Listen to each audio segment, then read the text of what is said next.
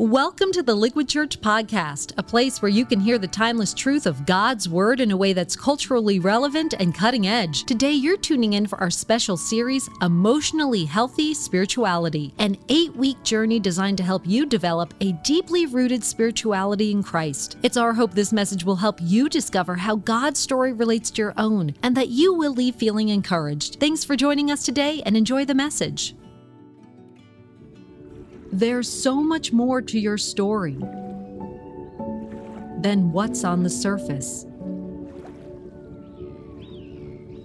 God is calling you to dive deeper, to see how your joys, losses, dreams, and experiences have shaped you. What will the Holy Spirit speak to your soul through emotionally healthy spirituality? All right, what's up, church? Hey, let's give a big welcome to all our live locations, Church Online. Great to see you guys. Hey, before we jump into week 4 of our series, Emotionally Healthy Spirituality, little update. I want a little housekeeping. I have 2 dates for you to mark down. The first is next Sunday, October 31st. It's the grand opening of our new campus in Princeton, New Jersey. Let's hear from Mercer County. So exciting. Our teams have been hard at work for the last few months, painting the building, installing technology, upgrading the classrooms. And next Sunday, we're opening the doors for services at 9:30 and 11:30 a.m. So if you live in Mercer County, maybe you got friends in the Princeton area, invite them. Grand opening on Halloween, all right? Now, Liquid Family is actually hosting a thing called Candy Palooza. Kids can come to church in costumes, I guess, and get candy. It's at all the campuses. And it's just going to be a super fun day as we worship in our new modern cathedral. It's only 10 minutes from Princeton University. I cannot wait for you to see it. So can I ask you just please be praying this week, church? Be praying for Pastor Aaron and the Princeton team as they get ready to reach new people for Christ at the grand opening next Sunday. Secondly, fall baptism is happening on Sunday, November 21st at all other campuses. So if you've accepted Jesus Christ as your Savior and you've never been baptized, man, this is your next step of obedience.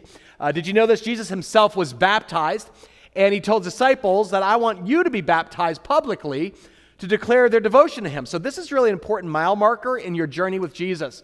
And you can sign up online, liquidchurch.com/baptism. Get baptized at your campus on the 21st of November. We roll out the holy hot tubs, okay? It is just a great way to publicly celebrate your commitment to Christ. Now, today we're diving into week 4 of Emotionally Healthy Spirituality with a very profound topic, Journey Through the Wall. Now, this is one of my favorite weeks, but it's a challenging one. All right, so I just want to encourage you because I know God's speaking to many of you. We've heard from so many people who are loving the daily devotions, the small group discussions, the stillness and silence. We're actually getting some exciting reports of people receiving real fresh revelation from God. One woman said, you know what? God's showing me that I'm more Martha than Mary. Anybody identify? I care too much about appearances and need to set aside my pride and insecurities. Another wrote, I'm beginning to realize that I can break cycles of generational dysfunction. I'm not required to live a certain way because that's how my family lives, okay? Amen, all right? God's breaking chains. And then someone told me this week, Tim, I had a serious breakthrough. Through EHS, God helped me see my job is someone else's dream and not mine. Wow. Isn't that awesome? Wouldn't it be funny if her boss is here and she's like, tomorrow's like, I quit. I'm just kidding. But these things do impact us in real life. So I want you to encourage you. God's speaking. People are beginning to see how, man, some of the beliefs and patterns I've been living out of are false, and that God has more freedom for me. There's a healthier way to live with Christ the center. Amen? So I want to encourage you, because I understand. Last week was heavy, wasn't it? Can we just acknowledge that, man? When you talk about trauma and like earthquake events, for me, this is my 4th time through this discipleship course, and the truth is, people often drop out after week 4. You know why? Because they're like, man, it's hard, Tim, it's painful going under the iceberg, looking at our false self and our family origin, and now today we're going to talk about hitting the wall. Let me just encourage you, trust the process, trust God. He has more to show you as you follow Jesus under the iceberg. And remember, this is slow drip discipleship. A lot of churches won't get into this stuff because it's just messy and it's hard. But I believe that this church wants to go deeper. Say amen if you agree. Who wants to go deeper, yeah? We don't want to just skim the surface spiritually. Our name is Liquid. We want to dive deep and experience the transforming love of God at a soul level. So today we're going to talk about journeying through the wall. Quick show of hands, all our campuses. Who here has ever hit a wall in your life? Light up the chat at Church Online. Like, you know what I'm talking about? Like you're just kind of walking along, and all of a sudden, wham, you walk straight into a wall, and you're like, what the heck? You hit your head, it's painful, it's no fun. The reality is, every serious Christian will at some point hit a wall in her journey with Jesus. In other words, a crisis will come. You lose your job, a cancer diagnosis, a betrayal of a friend, a divorce. Something unexpected leaves us scratching our head. Our world gets turned upside down. We think, God, what's up with this? It doesn't fit our grid of who we think God is, and he's not answering our prayers. And so you feel stuck or spiritually dry, not very close to God. Did that ever happen to anybody? It's happened to me, okay? I'm your pastor. It's actually a normal part of the Christian life. And when we hit a wall, all our instincts, right, are just go past it, right? We kind of like, let me go around it. I want to jump over it or avoid it at all costs if possible. But today I want to talk about how holding Jesus' hand and journeying through the wall together is actually a key part of growing up in Christ. It's how the Father reveals his love in a dark season of your life that couldn't happen any other way. And our model for this is Abraham. Abraham is the great-grandfather of Joseph. We looked at him last week. But 14 chapters of Genesis are devoted to Abraham's life. And let me tell you something, man. Abraham's trust of God, it's like unmatched in all of Scripture. In fact, Jews, Christians, Muslims all named their children after Abraham, the patriarch. But life wasn't easy for him. Abraham had a lot of walls in his walk with God. In fact, Abraham's first wall is Genesis 12, when God calls him to get up and leave his family, leave his home, his country, his people, and God says, just go to a land I'll show you. God doesn't tell him where. He just says, trust me, take my hand, follow me. And so Abraham sets out, and the Bible says, not knowing where he's going, which is the walk of faith, right? Second wall Abraham hits is a struggle with infertility. Any couples struggle with this? God promises that Abraham and his wife Sarah will be father and mother of a lot of nations. There's just one problem. Sarah can't have kids. They can't conceive. If you've ever hit that wall as a couple, you know, man, it just breaks your heart. And that wall goes on for 25 years. It must have been like, how's God's dream going to come true for us? So Abraham takes things into his own hands. He ends up having a baby with a servant named Hagar, and he runs smack into, bam, wall number 3. He has to send his son Ishmael away. It breaks up his family, which must have been confusing and painful for everyone.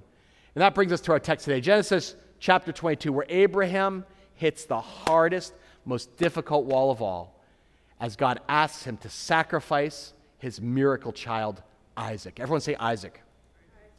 Isaac is Abraham's miracle baby, the son given by God when he's 100 years old, and his wife Sarah is 90. And this is one of the hardest passages of Scripture. I just got to warn you, okay? This is one of those like, what? Like you read it, you go, what is this all about? Why would God ask someone to go through all this? They waited decades to have their miracle baby Isaac, and you want Abraham to sacrifice him? Let's read this Genesis 22 in your Bible and see what we can learn about journeying through walls. It says this, sometime later, God tested Abraham. Everyone say tested. Notice sometimes God will test people that he loves. He said to him, Abraham.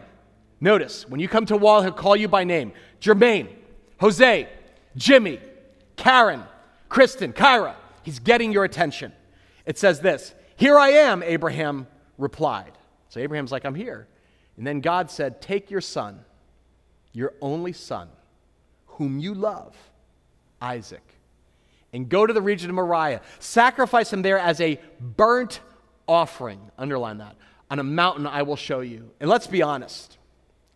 This is impossible for us to imagine, guys. Like, I had a hard time processing this week because I couldn't help but think of my son and my daughter. And honestly, I said, if God said that to me, I could never do it. Right? I'll just be honest. I'd be like, this can't be God speaking. Like, slay your own child as a sacrifice? No way. Imagine Abraham, God, why would you give me what my heart desires only to cruelly take it away? Now listen carefully. In the ancient world, only pagan nations practiced human sacrifice. And God actually condemns it as a wicked sin. It's immoral. God never condones child sacrifice in the Bible. So this is strange. This is weird. It's out of character with the God that Abraham knows. But give Abraham credit, he obeys. Verse 3 says, early the next morning, Abraham got up and loaded his donkey. And he took with him two of his servants and his son Isaac. And when he had cut enough wood for the burnt offering, he set out for the place that God had told him about. On the third day, Abraham looked up and saw the place in the distance. He said to his servants, "Hey, stay here with the donkey while I and the boy go over there. And then we'll worship, and then we will come back to you." Now this is where it gets crazy. Verse 6. Abraham took the wood for the burnt offering and placed it on his son Isaac, and he himself carried the fire and the knife. Like, can you guys imagine this? Just kind of think of how this goes. Abraham's like, "All right, son, come on. We're going on a road trip today. Here, yeah, go ahead. You carry the wood, okay? And I've got the knife."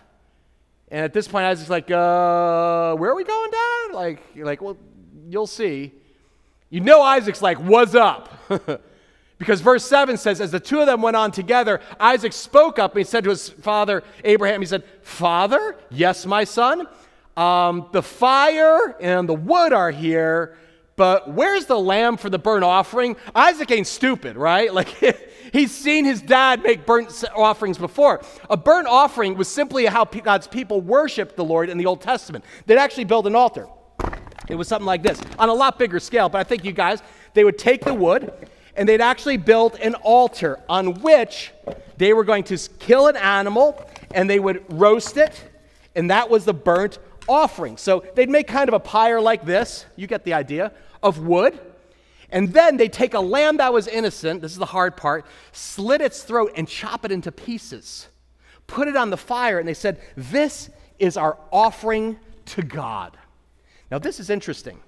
The Hebrew word for burnt offering literally means to go up in smoke. The smoke ascended to God like an incense or a tribute. And it was really an offering of atonement, this acknowledgement that, God, I'm sinful and I want a renewed relationship with you. You're a holy God. But this is how people connected with God and worshiped in the Old Testament. So Isaac has seen this thing before, you know what I'm saying? And he's like, "Dad, I see the wood, I see your fire, I see your knife, but can I just ask a minute? The fire and the wood are here, but where's the lamb?" Okay? Abraham answered, "God himself will provide the lamb for the burnt offering, my son." And the two of them went on together. Verse 9 says, when they reached the place God had told them about, Abraham built an altar there, and he arranged the wood on it, and he bound his son Isaac and laid him on this altar on the top of the wood. Then he reached out his hand and took the knife, this is impossible to imagine, to slay his son. Isn't that upsetting? Honestly, this passage trips up a lot of people who are new to Christian faith. They're like, what kind of loving God would ask a parent to sacrifice his son? Is this some sort of cruel test? Imagine what Abraham's feeling at this moment: dread, fear, despair. Let me show you a famous painting. This is a Rembrandt. It's called The Sacrifice of Isaac. It's oil on canvas. And it kind of captures the climax. You see the terrified look on Abraham's face. Isaac's head is back, his throat exposed, and Abraham's hands, keep it up. His hands kind of tremble, you can kind of see, as he's raising the knife to do the deed. But it says, "An angel of the Lord called out to him from heaven, 'Abraham, Abraham!' 'Here I am,' he said. 'Don't lay a hand on the boy. Don't do anything to him. Because now I know that you fear God, because you've not withheld from me your" what? "Your son, your only son.'" And so Abraham drops the knife. And imagine him cradling his son Isaac, "My son." And verse 13 says, Abraham looked up, and there in a thicket, he saw a ram caught by its horns. So he went over and he took the ram and he sacrificed it as a burnt offering instead of his son. And so Abraham called that place, "The Lord will provide." And to this day, it said, "On the mountain of the Lord, it will be provided." You know, in worship, we sing a song called Jireh, Jehovah Jireh. It's Hebrew. It actually means the Lord will provide, and it comes straight from this passage.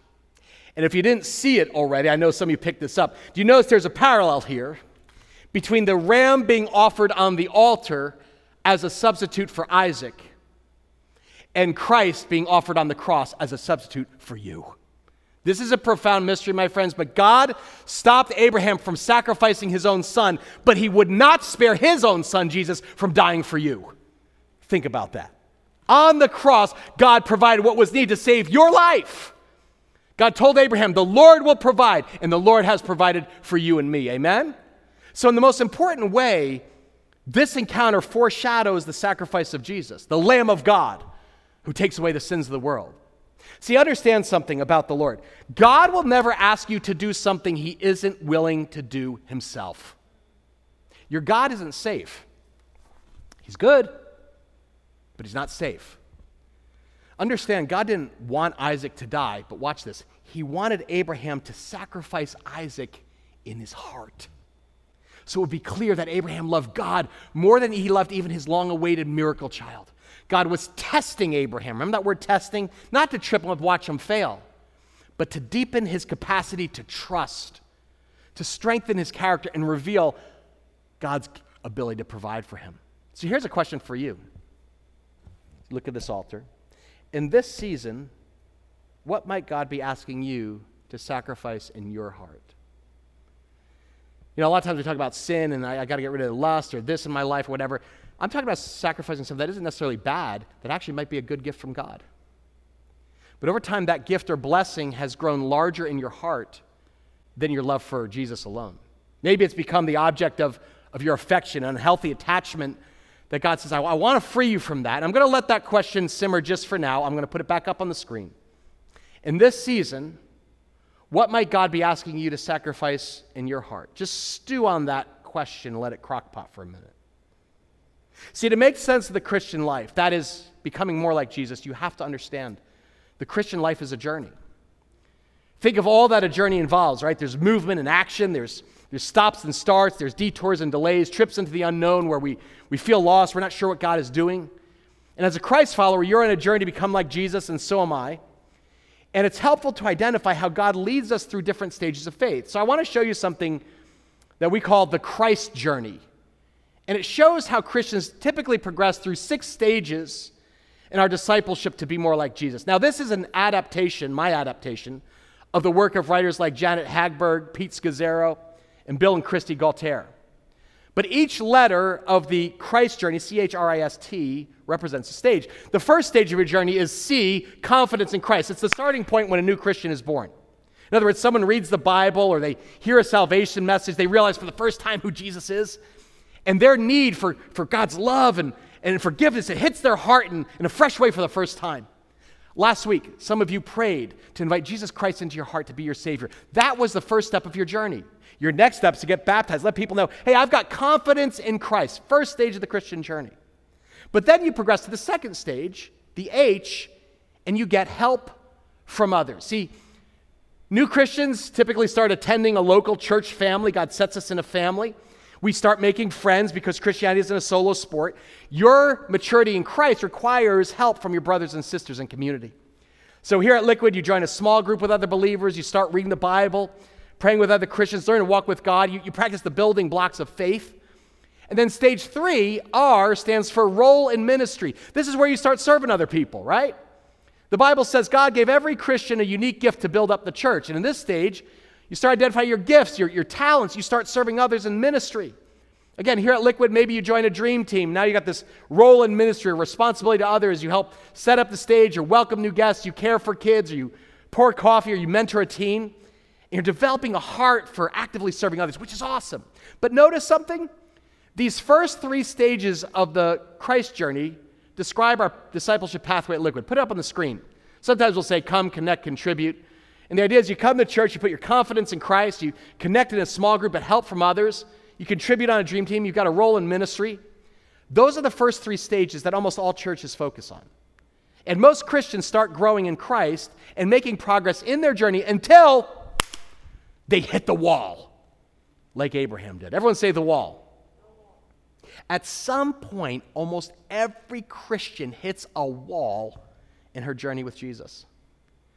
As Pete Scazzero writes, he says, for most of us, the wall appears through a crisis that kind of turns our world upside down. It comes perhaps through a divorce or a job loss or death of a close friend or family member or cancer diagnosis. You have a bad church experience or a betrayal or a shattered dream. Maybe you have a challenging child or infertility, or you have your deep desire to marry, but it remains unfulfilled, and there's a spiritual dryness, or you just lose joy in your relationship with God. And when that happens, we start to question our faith, don't we? We actually start to question God.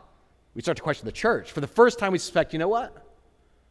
Maybe this faith thing doesn't work the way I thought it did. You have more questions than answers as the whole foundation of your faith feels shaken. You don't know where God is, what he's doing, where he's going, how he's going to get you there, or when it's going to be over. It's like Abraham walking up that mountain, man. Can anybody relate to that? Anybody been through a wall like that? Maybe I know some of you are like, man, I don't really know. I'm kind of in a smooth season of sailing. I'm just warning you, get ready, okay? You take notes, put it in the back of your Bible for later, okay? I remember when my whole family, we hit the wall with my dad's cancer diagnosis. He was 59 years old, and it just shattered the illusion of invincibility. I literally was like, God, why would you let this happen? My father was a righteous man who loved God. He faithfully served his church and family. And when that cancer diagnosis happened, I couldn't understand it because it revealed my underlying belief that good people get blessed. So we prayed. We prayed for his full healing, but it never came. He had a partial remission, up and down for 15 years, living with a cancer we knew would take his life one day. But through that wall, our family learned something about God's character that we wouldn't learn any other way, that his grace was sufficient day by day.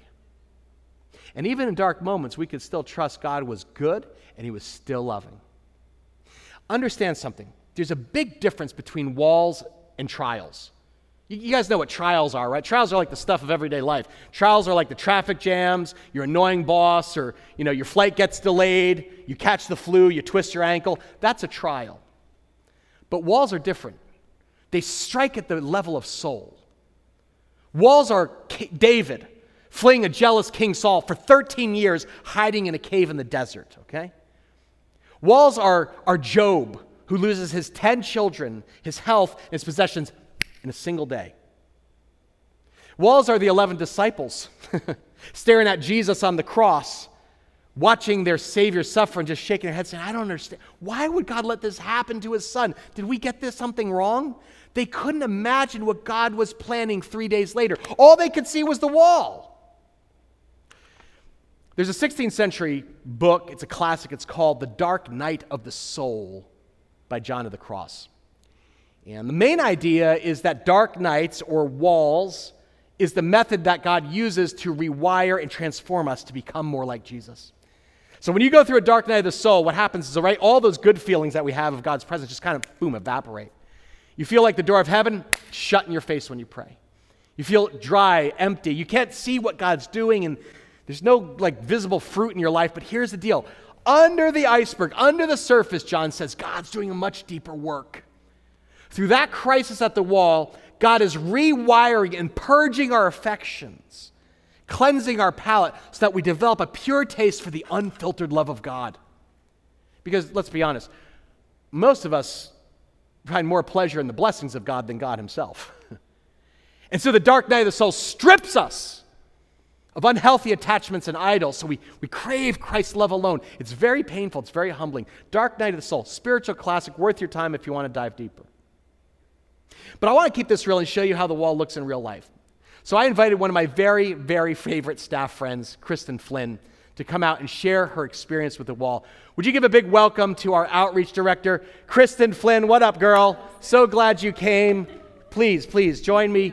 Kristen, I need you guys to know this. Kristen's like a sister to me, and I want to say, this is a sensitive story. Kristen is going through a difficult divorce right now. It's a wall that she didn't want and desperately prayed, I know, to avoid. But we've been through EHS together a couple of times now, and I've just been blown away, Kristen, how Jesus is very tenderly leading you through this wall. And she was generous enough to share a slice of her story with us. So, Kristen, first, thank you. I feel like you're kind of taking out the tea set, the fine china of your life. So thank you for that. Can you just maybe tell us a little bit about how you guys met and what led to this wall in your marriage. Yeah, sure. So my spouse and I met about 10 years ago. We were married for 7. But around year 4 and 5, we were facing fertility issues, and it caused a lot of tension and revealed a lot of underlying problems which rose to the surface. We tried to get counseling from friends, from professionals. However, it was around this time last year that my wall had become insurmountable. You see, before getting to this place, I was desperately trying to hold on, keep it together, keep myself together, and I was going to scale this wall by sheer willpower. I knew there were areas in our marriage that needed work, but I thought we were working on them, and I thought if I just needed to be faithful and loving, and that it would all work out. But my husband made the decision that marriage was not for him, and the cost of that commitment was not worth it for him. This is the beginning of me noticing I was up against an unmovable wall. That is very, very hard, incredibly difficult, very personal. How did that affect you on the inside? Yeah. I put my head down and I started working a lot. I tried to stay busy and push through. I know for quite some time that my doing for God radically outpaced my time with God, but I figured I'd get back in balance after the holidays. I just needed to get through a couple of events that I was leading. And looking back, I realized I was really trying to rationalize away the pain and the reality just over and over every day. I tried to stay busy and distract myself to help keep the pain and worries below the surface and not hitting home. I remember you put on a very brave face, but and most people do in that situation, but that wasn't really reality, right? So what was going on under the iceberg, on the inside? Yeah, the reality was I was drowning. I was depressed. I felt totally abandoned by the person I expected to spend the rest of my life with. And I was exhausted, desperately fearful to let anyone know what was really going on, and I felt a paralyzing amount of shame. Yeah, absolutely. And thank you again, just that you're willing to bare your soul. Thank you. How did those struggles in your marriage impact your view of God? Yeah, I never really questioned that God was with me. I actually knew he was, but it added to my confusion and my frustration. I just couldn't see him at work. I remember crying and sobbing and pleading with God to please change my husband's heart, to save our marriage. And when he didn't, my question was, what was going on and how did I get this so wrong? When things just didn't continue to go the way I was hoping, I just started wondering, why wasn't God coming through? And where was the breakthrough for us? And where was the breakthrough for me? At that time, I didn't realize that the breakthrough I was so desperate for was on the other side of this wall and on the other side of my surrender. And I want to be clear, he didn't change my husband's heart. He still went through with the divorce, which is heartbreaking. And the journey through the wall was really difficult. The dark night of the soul describes it perfectly. But I was so desperate not to stay in the same place I was spiritually, emotionally, mentally. I had to let go and trust God into this unknown place of surrender. This is one of the hardest, this idea of surrendering to God. So difficult, especially in an area that's so incredibly personal. Can you describe what was going through your mind at the time? Yeah, as my marriage was coming apart, I was still clinging for control, but things were quickly slipping out of my grasp, which left me anxious, fearful, and super protective of my family. No one knew what was going on, and the loss and grief of my shattered dream was overwhelming. What would people think of me as a Christian leader just kept on replay in my mind over and over. Yeah, of course, fear of judgment. And again, so many of us can relate to this. Can you relate? So give us some hope here, Christian. What is God teaching you? What's he revealing as you're trusting Jesus, taking his hand, going through this wall? Are you on the other side yet? I would say my journey through the wall has been a process, and I don't think God is done yet. However, my heart and my spirit have begun to heal, but it's going to take time. I see it as if God's started to plant these little seeds, and they're slowly taking root and just coming out of the surface. I see this in the way my heart and my mind are more at peace and more still. incredible. What's different for you now? Like when you look at it, what's changed in your life on the other side? Yeah, I would say the biggest change that I've been able to notice is just when I'm triggered with anxiety or self-doubt, my response to choose trust is getting faster. I don't feel the need to understand before I can trust and surrender to God. There's more of this appreciation of the awareness and the holy unknowing that God is for me and he's at work, even when the outcome I can't see it or the outcome seems uncertain. That's been hard for me, whereas before, on the other side of the wall, I would just scratch and claw for control. I think this is so critical, guys, because we're talking about Abraham and the idea that on the other side of the wall is God saying, I want to reveal my character to you in a new way. I want to provide. The Lord provides for us in the dark night of the soul, but in a way we didn't expect. So put it this way, what new thing do you sense that God might be trying to birth in you? Yeah, God is transforming my mind. I'm learning to move slowly, which is very hard for me. But allow him to guide and reveal things to me. For instance, previously I found my value and worth in what I did. If I had an idea and someone didn't like it, I took it very personally. I was unable to differentiate between the idea and my identity. In the absence of my husband's love, God is renewing my heart with a reminder of his love for me. It's not for what I do. I need that one too, man. That is so, our identity is so connected, particularly in America, to what we do. Yeah. So how is that, it's difficult though too, because there's a severing there. You know, the thought of being alone. Yeah, the thought of being alone was extremely overwhelming. However, on the other side of the wall, I'm learning to pause, to be with God and create space to listen and feel his delight as his daughter. I've learned to take one day at a time, and this has really taken root in my heart. And when I pause in these moments, God reminds me over and over that I have enough grace, enough manna, and enough mercy for today, and that I can trust him with tomorrow. Man, that is, guys, write that down. Kristen, I'm blown away by how you are choosing the road less taken, which is trusting Jesus to transform your heart through this wall. As we end, is there a way we can specifically pray for you? Yeah.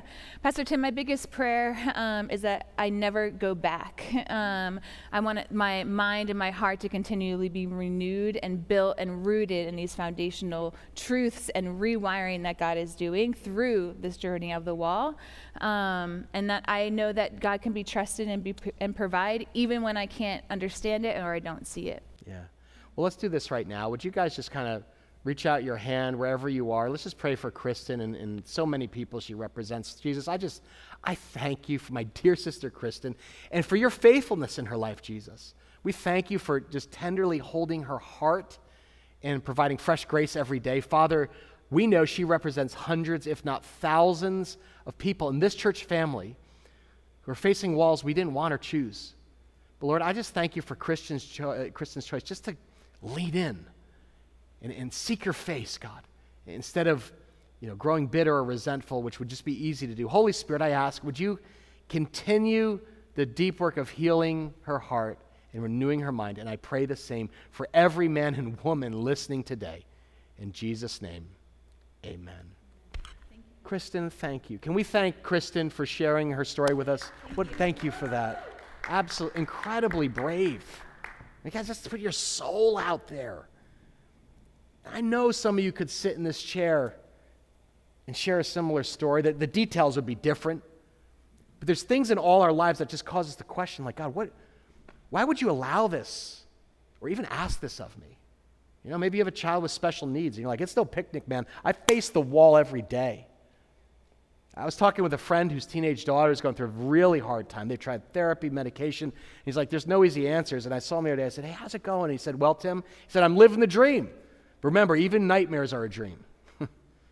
It's real. As your pastor, I just want to let you know our church is here for you. We are here for you, especially in the hard stuff. I hope you can see we don't shy away from the messy parts of the Christian journey. In fact, I really believe this is where God does some of his deepest work, guys. When God tested Abraham with the sacrifice of Isaac, he must have carried that knife up that mountain the way Jesus carried his cross, with fear and dread. But what happened?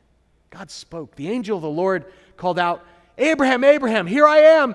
Don't lay a hand on the boy. I'm not here to harm you. Don't do anything to him.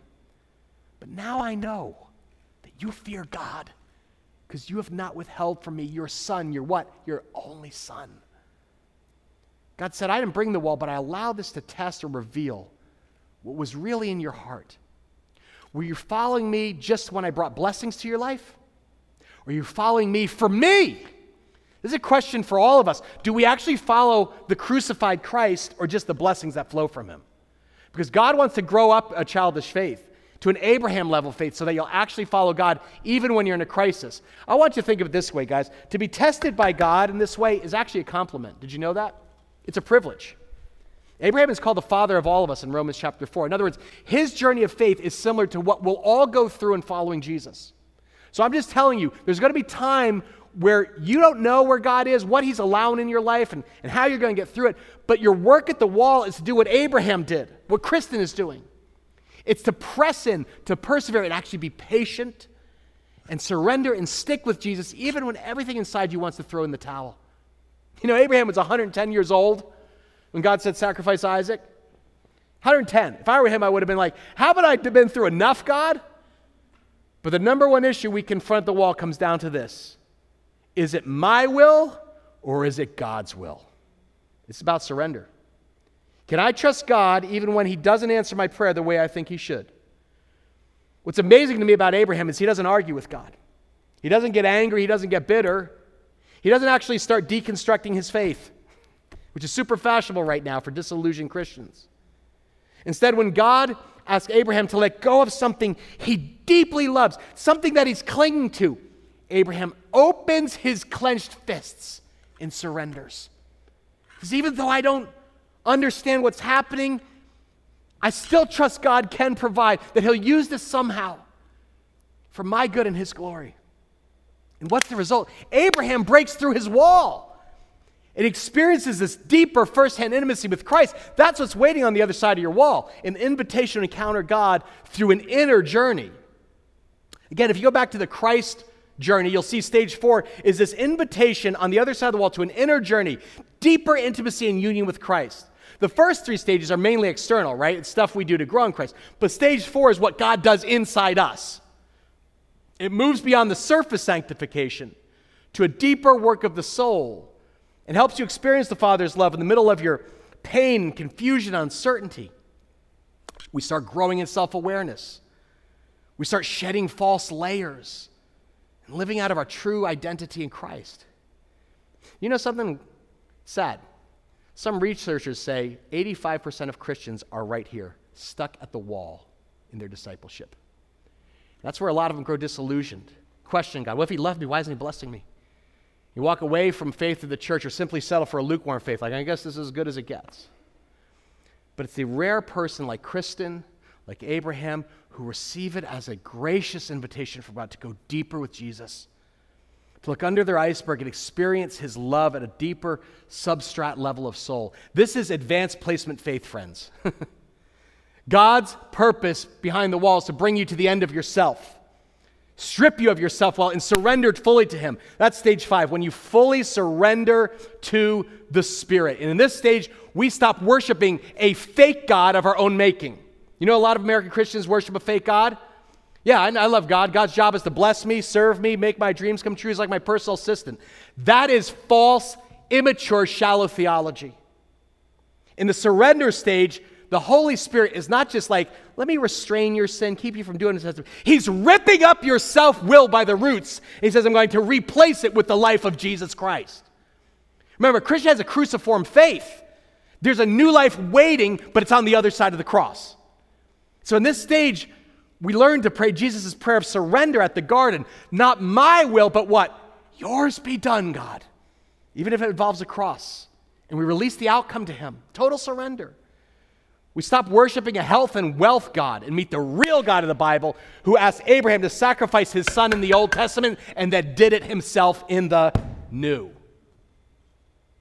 Now understand, the wall is not a one-time event that you pass and get through. Like, whew, I'm glad I passed my wall, Tim. It seems to be something we face multiple times as part of God's ongoing refinement of us. You know, I told you I hit my first wall in 2009 when I had my first brush with burnout. And looking back, it was a painful season of soul searching, but I look at it now as a gift because it radically changed my priorities. It reoriented my life around family. But here's what's interesting right now. I had my second brush with burnout in 2019. Isn't that interesting? 10 years apart, two walls, 2009, 2019, same theme. I'm still processing what God is trying to teach me about my tendency to overwork in stressful seasons.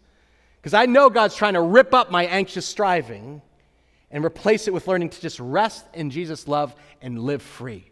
When things get stressful, Tim, you gotta let go. It is literally up to God, not you. Is up here, I'm trying to get it in here.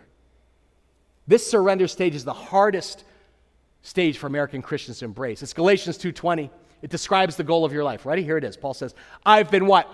Crucified with Christ. It's no longer I who live, but who? Christ who lives in me. We let God's Spirit crucify our pride, our ego, our need for control, people-pleasing, and we're just going to follow God's will wherever He leads, because that's where true freedom is found. Amen? Too many Christians ask the question, am I happy? That's the wrong question. The question is, am I free? Happiness is based on happenings, but freedom is found in Christ alone. The final stage is when you're transformed by love, and I don't know that we'll ever quite get to this, but this is the moment where the perfect love of God has just driven all fear out of your life. You just know in your knower. You know how you know in your knower something? That you can trust Jireh to provide in every circumstance. You have journeyed with Jesus through hell and back, the dark night of soul, and He's been faithful. And you realize love is actually the beginning and the end of your whole journey. And so your default posture in life, it's no longer power and control. It's surrender. Total obedience to God, whatever you will. Now, this final stage is ongoing. It will never be finished on earth. Only once we're finally home with Jesus, to see Him face to face, the Bible says we would truly become as He is. Now, understand something. This doesn't mean you become a monk or some sort of superhero Christian. But in these advanced stages of discipleship, you may actually go back and do some of the same external activities you did before, like leading a small group or using your gifts to serve other people. But the difference is that you now give not out of guilt or duty or muscle memory, but from a deeply rooted, anchored place in Christ. You're just so aware of the Father's tender love for you, and out of that overflow, I can give myself away to others and not be resentful. In this stage, your doing for Jesus truly comes from the overflow of your being with Him. Amen? That's the Christ journey in a nutshell. So take a look at it, and I wonder, where are you on this journey? Just take a look at this. Where would you put yourself today in this season? I mean, we move in and out of stages. They're fluid. They're not fixed. But if you had to locate yourself on this today, like a spiritual map, you are here. Where are you on this journey? Maybe you're at C, confident in Christ, and you're just starting your journey with Jesus. That's awesome. Or H, you joined a small group, you're getting help from others. Or many of you are at R, right? You have a role in ministry, you're actively serving. Guys, that's awesome. It's wonderful. I celebrate that. But I just want to warn you, don't be surprised if at some point you hit a wall in your journey with Jesus, and it happens to all of us. But God can use it to transform you from the inside out if you let Him. So don't do what I do. When I say, well, I drop my shoulder, I'm going to power through this thing. I have seen a ton of people who hit the wall and they bounce off. You know why? Because they're like, I am refusing to surrender. I cannot learn the lesson God has for me, and the results ain't pretty. Typically cause a lot of pain, long-term, disillusionment with God, ongoing immaturity, and it hurts the people around them. So here's my advice as your pastor. Receive the wall for the gift that it is. God is testing you like He tested Abraham. It's a compliment. It's a sign of His love. Hebrews says God disciplines those He loves. He's treating you like sons and daughters. So understand, you could try to go around it, you could try to avoid it, but for transformation to occur, God must lead you through it. And when Jehovah Jireh carries you to the other side of that wall, He's going to give you gifts. He's going to give you fresh revelation. You're going to read about them this week in the book. Here are 3 quickies. First is He's going to give you a greater level of brokenness. People who've been through a wall are broken people. We've actually given up the illusion that we have control and power over life. And so we have greater empathy for people who are suffering, right? Because we've been there. You're less quick to judge other people. You're more quick to have mercy because you just get the role of grief and loss expands your soul. You get a deeper ability to wait on God. The wall purges out of us that deep, stubborn desire to run ahead of God. I got to make things happen. You can't. Abraham learned to wait at the wall. 75 years old, you're going to be the father of nations. He waits a decade, 11 years. He's like, I'm going to take matters in my own hands. He births Ishmael through his maidservant. Guess what? God says, sit down and wait. Another 14 years before Isaac is even born. The wall will teach you how to slow down like nothing else. You have to wait on God's time. You don't have a choice. And you learn to be patient with slow drip discipleship. And it'll give you a greater detachment from the world. In our journey with Jesus, we sometimes get attached, literally nailed to certain habits and things, people in unhealthy ways. For example, so many things in my life I'm attached to. I'm attached to my wife, Colleen. I'm attached to my kids. I'm attached to my home. I'm attached to this church, my health. And like you, I rarely realize just how attached I am until God removes that thing. Then the power struggle begins, right? I say, no, God, I must have new boots this fall to be happy. And God says, you don't need new boots. You need me. The wall breaks your addiction to material things as well as addiction to approval and achievement and people-pleasing. Let your false self just get peeled away so the Spirit of Christ can emerge out of you. Remember, God's purpose isn't to kill you at the wall. It's to call you out of bondage so you can enter a free and loving union with Christ in your journey. That's the reward Abraham received in the end. After passing God's test, I'll end with this. Do you know what the Lord told Abraham? He said, I swear, because of what you did, I swear by myself, declares the Lord, that because you've done this and have not withheld your son, your only son, I will surely bless you and make your descendants as numerous as the stars in the sky and the sand on the seashore. And through your kids, your offspring, all nations on earth will be blessed because you have, say it together, church, you have obeyed me. God wants you to obey so you can be blessed. He wants to bless your children. He wants to bless your family, future generations, even nations through your life. So if you'll take Jireh's hand when you hit that wall, you release control, you truly surrender, and you ask this question, what new thing is God trying to birth in me? Do you know what could happen to you? You might just grow up into what this church needs most. Spiritual fathers and mothers who can mentor the next generation. Make no mistake, the next generation, man, millennials, Z, desperate. They're desperate for mature guides for their Christ journey. Fathers and mothers who can help look at their story, share their experience going through walls with God, and guide them along their journey. And guys, this is the deeper journey I think God's calling Liquid to in a post-COVID world. Because guys, this is a pastor, when I look around, people are hurting, they're raw, they're confused, disoriented, and angry. I think COVID exposed a very, very shallow discipleship in the church at large. So this is a challenge for longtime believers. Those of you who've walked with Christ a while, I'm calling you out. We need you to engage on this for the sake of generations to come. Think about this. Maybe it's the last quarter of your life. Instead of a shallow Christianity that just kind of fizzles out or ends poorly, you become a spiritual father, a spiritual mother of depth and substance who can love, coach, and mentor younger believers through their walls. My friends, there is more to Christianity than skinny jeans and smoke machines. We need spiritual fathers and mothers who can lead people into a faith of depth and complexity that's resilient and can confront the huge challenges facing the next generation. Think of all they're facing: gender, sexuality, racism, justice, technology. We need you. So take Jesus' hand and let's journey through the wall together. Amen? Say amen loud if you agree, church. Let's pray together, and let's do this. Let's all open our hands as a posture of letting go and surrendering to God. Abba, Father, we open our clenched fists to surrender everything you've given to us. And I pray for my precious brothers and sisters like Kristen and so many others who are facing a wall today. I ask now, in the name of Jesus, pour out your Holy Spirit. Give us the patience and courage to let go of trying to control the situation and instead to quietly trust you and wait for you to provide as you did for Abraham.